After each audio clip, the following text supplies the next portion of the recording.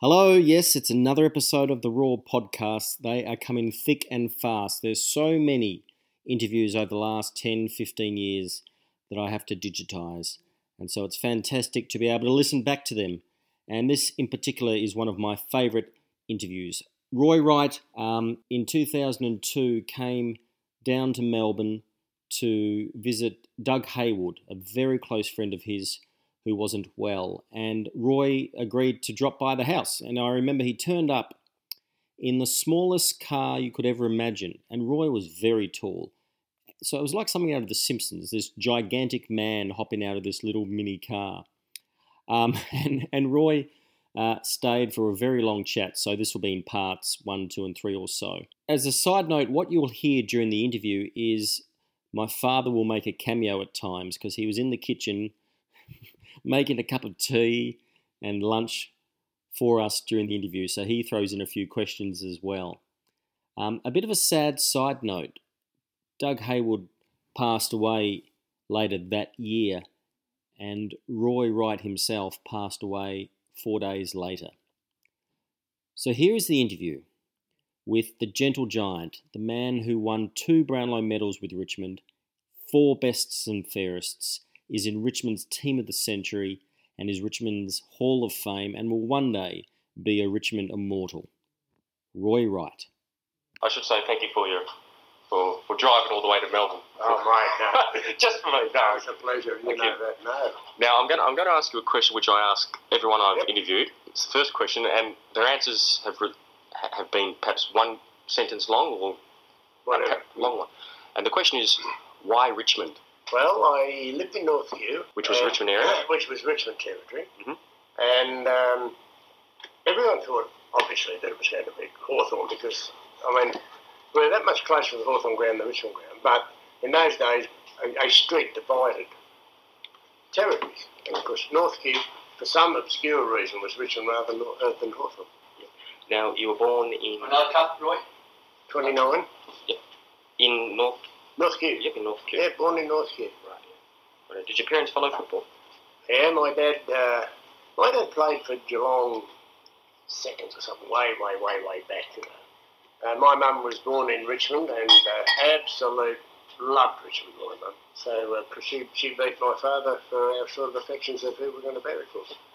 You want another cup? Yeah, well, mate, yeah. Yeah, so Dottie was mad Richmond, my mum. But my dad was Geelong, of course, because he came from Port Arlington. And that's where we moved down to Port Arlington, which is the other side of Geelong. Right. We lived at St Leonard's. My dad was a professional fisherman. Oh. With Dommy Wrigley for years. He was a professional fisherman. And it was down there that they found that I had these crook legs. So we were living there. So we had to move up here. And, of course, them being down there and having to move up here to the Children's Hospital and Frankston and move between, they had to move up to Melbourne. So they, of course, moved to Northview. So that's how it all sort of started. Moved back to Northview where I was born originally. So you barracked for Richmond as a kid? I did, with Mum, yeah. But then the affiliation with Hawthorn's amazing because my cousin played in their first premiership side at Hawthorn, Morton Brown on half forward flank. And that was my mother's sister's boy. So there's been a sort of a link there between my dad's players going to Hawthorn. Now, tell me about the injuries with your legs when you were a child. I had osteomyelitis, which is sort of decay of the marrow of the bone. And of course, those years they didn't have antibiotics and that, so I've been pretty... See, Colin Saddington also had osteo when he was a kid. He played for Richmond. But anyway, that was it. And the legs, every time I'd stand, my knees would just blow up to like footballs. Right. And they just put me in splints and... did all the treatment, they did blood tests and skin tests and did all these sort of things, you know. But eventually, one day, just after 4 years, the blues cleared. Yeah, it was an amazing thing. And then I was about 8 when that happened. And then at the age of 10, then I got rheumatic fever, which put me down. I was down for a couple of years with that. And then I wasn't allowed to play football or any sport because I had a little murmur in the heart, which... rheumatic fever weakens the muscles of the heart.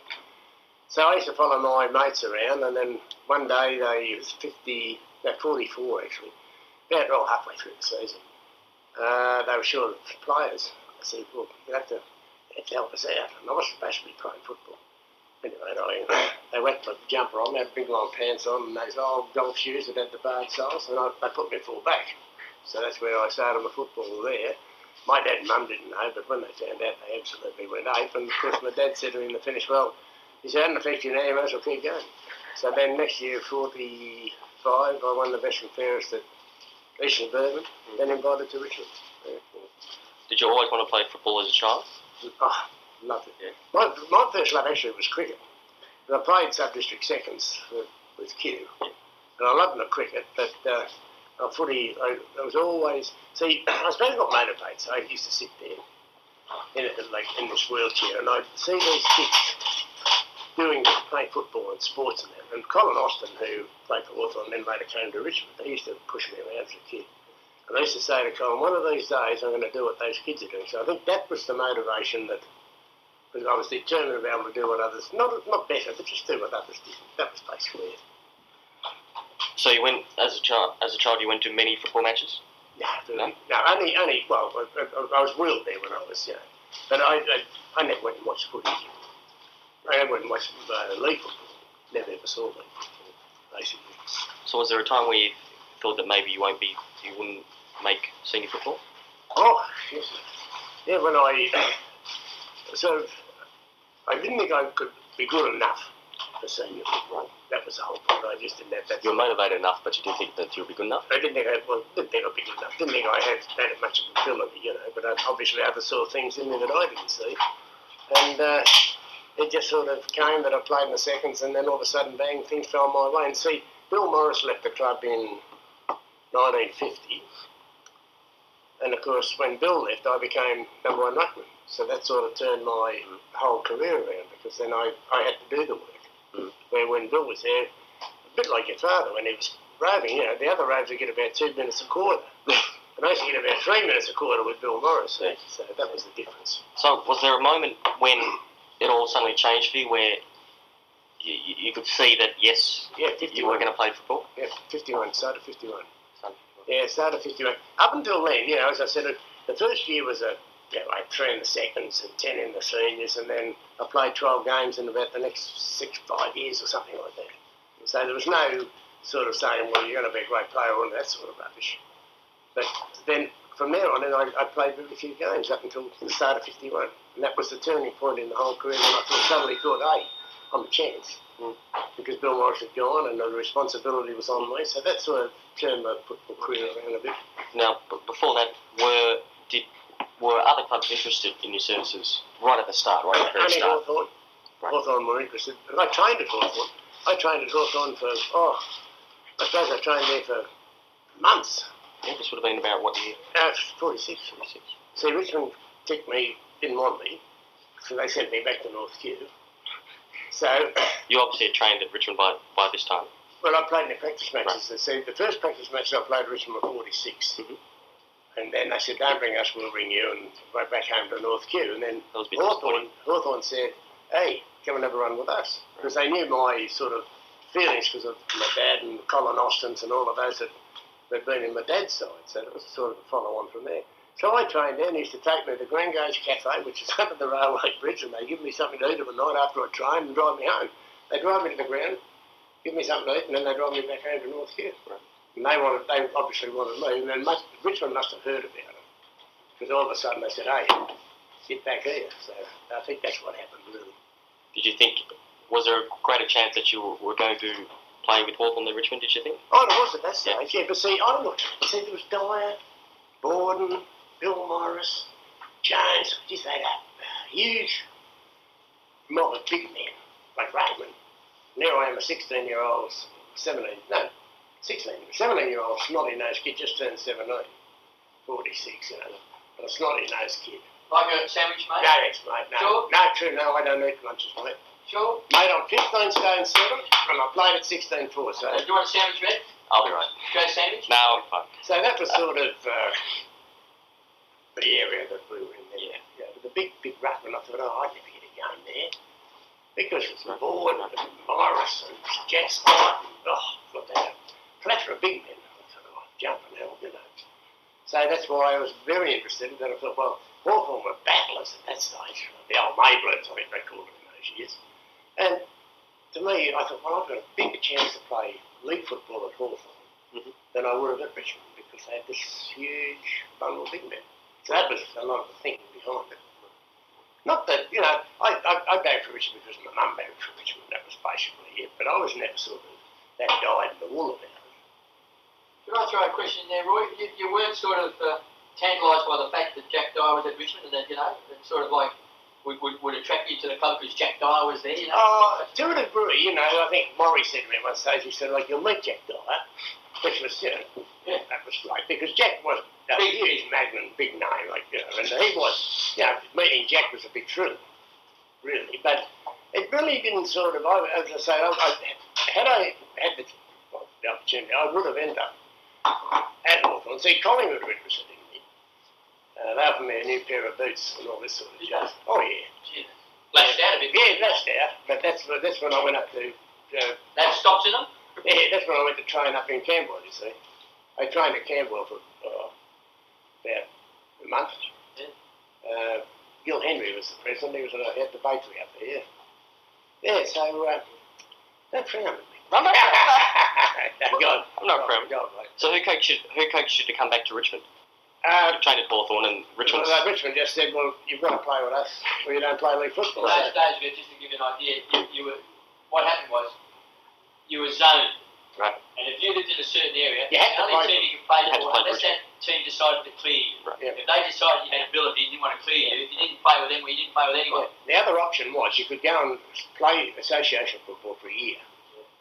And having you done that year, then you could cross back to the league to any side of your choice, but you were barred for life by the association.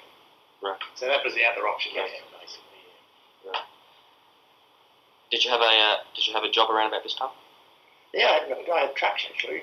I had trucks at that stage. I was doing carting bricks for the Clifton Brick Company. I had two trucks. My dad had. He put my dad in one. I had one, and we used to do 3 loads a day, 1,750 bricks, hand on, hand off. None of this cranes and lifting them off. So that's why I was huge in the arms and the chest and everything because it was all of this strong working side, So. But I had trucks, and then I did. It did stay a bit in the off seasons. In the summer months, I'd do Olympic cable up to Sydney and get cement at Candos because you couldn't get cement after the war. So you get Candos and cement at Candos and bring it back to Vic. So I did that, and my dad did in the footy season. But that didn't last that long because there's not that much money. So then we sort of, I did shop deliveries. I was with some grocery mob, Mary baked food products, and then I was delivering all their stuff all around suburbs.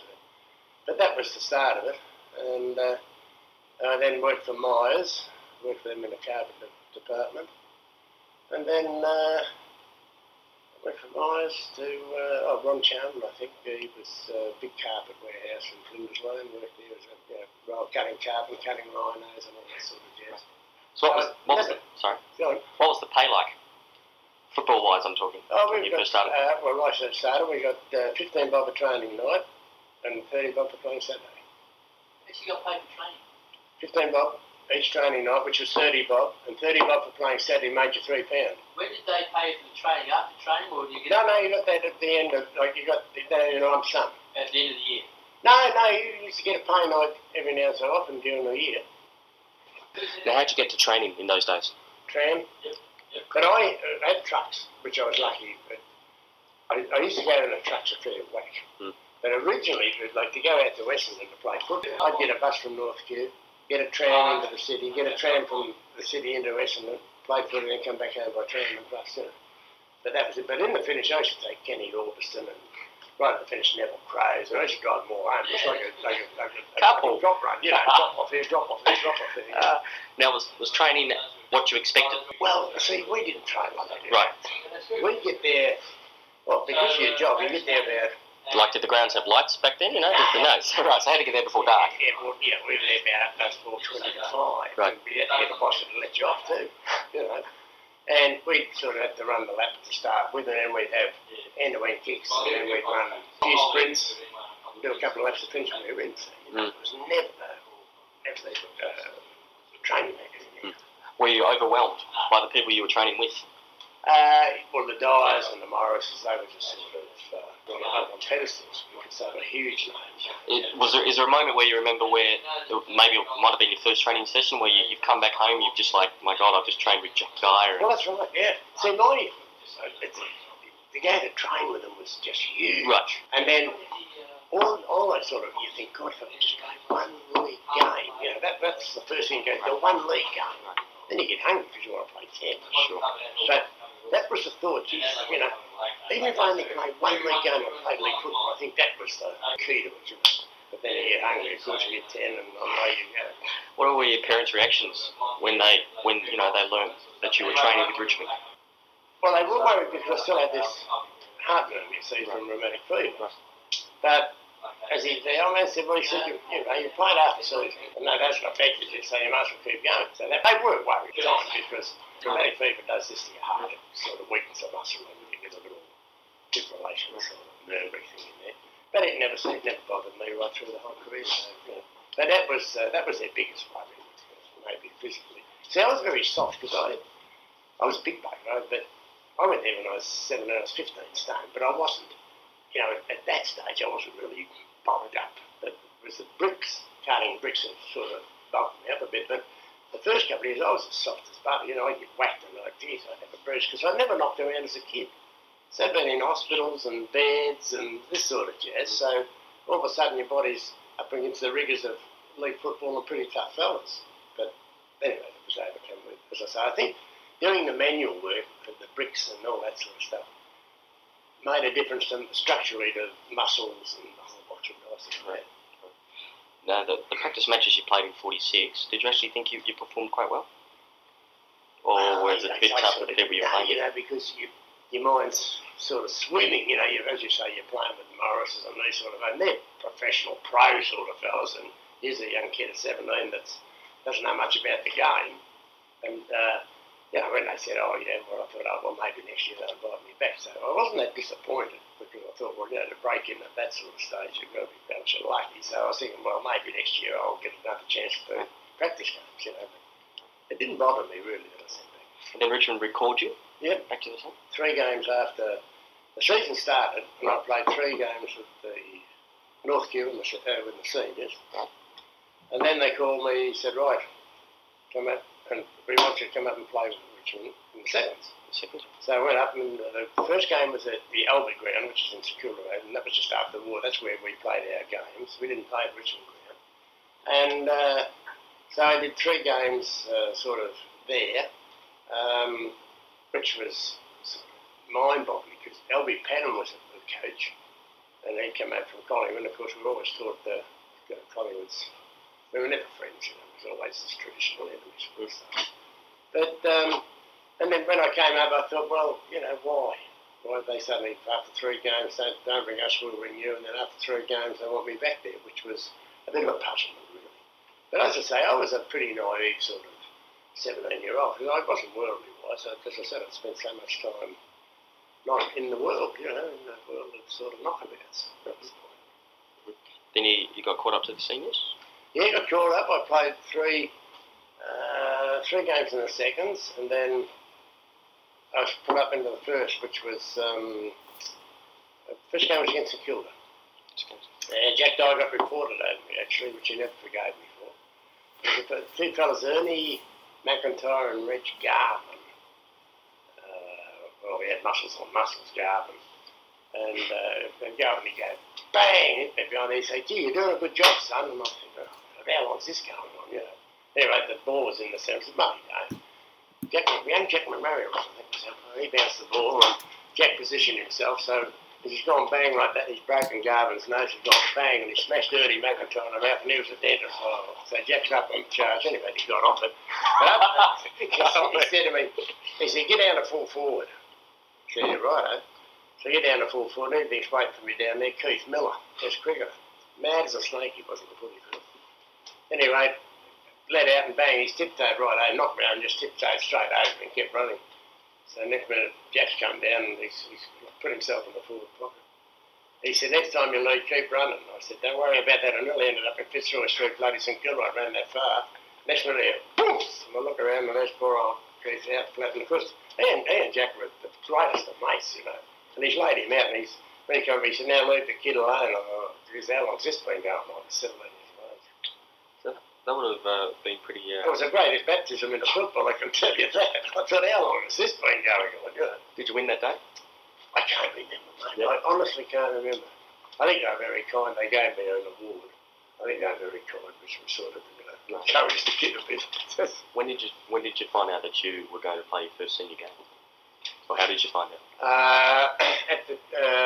On the Thursday. Right. Well, the training night. And Maury Fleming, who was just the Prince of Secretaries. Right. Maury came up to me, because Maury was always my side of things. He always sort of was looking after me. He came up this night and he said, you'll be in the seniors on Saturday. He said, watch the paper. But they used to have it on radio in that stage, so yes. we heard it. Al Brown used to say, Bax, Herb Robbins, Herb Wiggins, Herb Wilson, this is the way he used to do it, Alfred. Rux, Wright, Cook. So I knew I was in net, so I had to go to the ground Saturday, of course, to get your boots for all that sort of jazz. And we played the first game at St Kilda, the old ground, which is a beautiful ground. Fitzroy Street and St Kilda Road. So that's how I first found out. Did you go out and celebrate that night? See, I didn't drink or smoke, man. Right.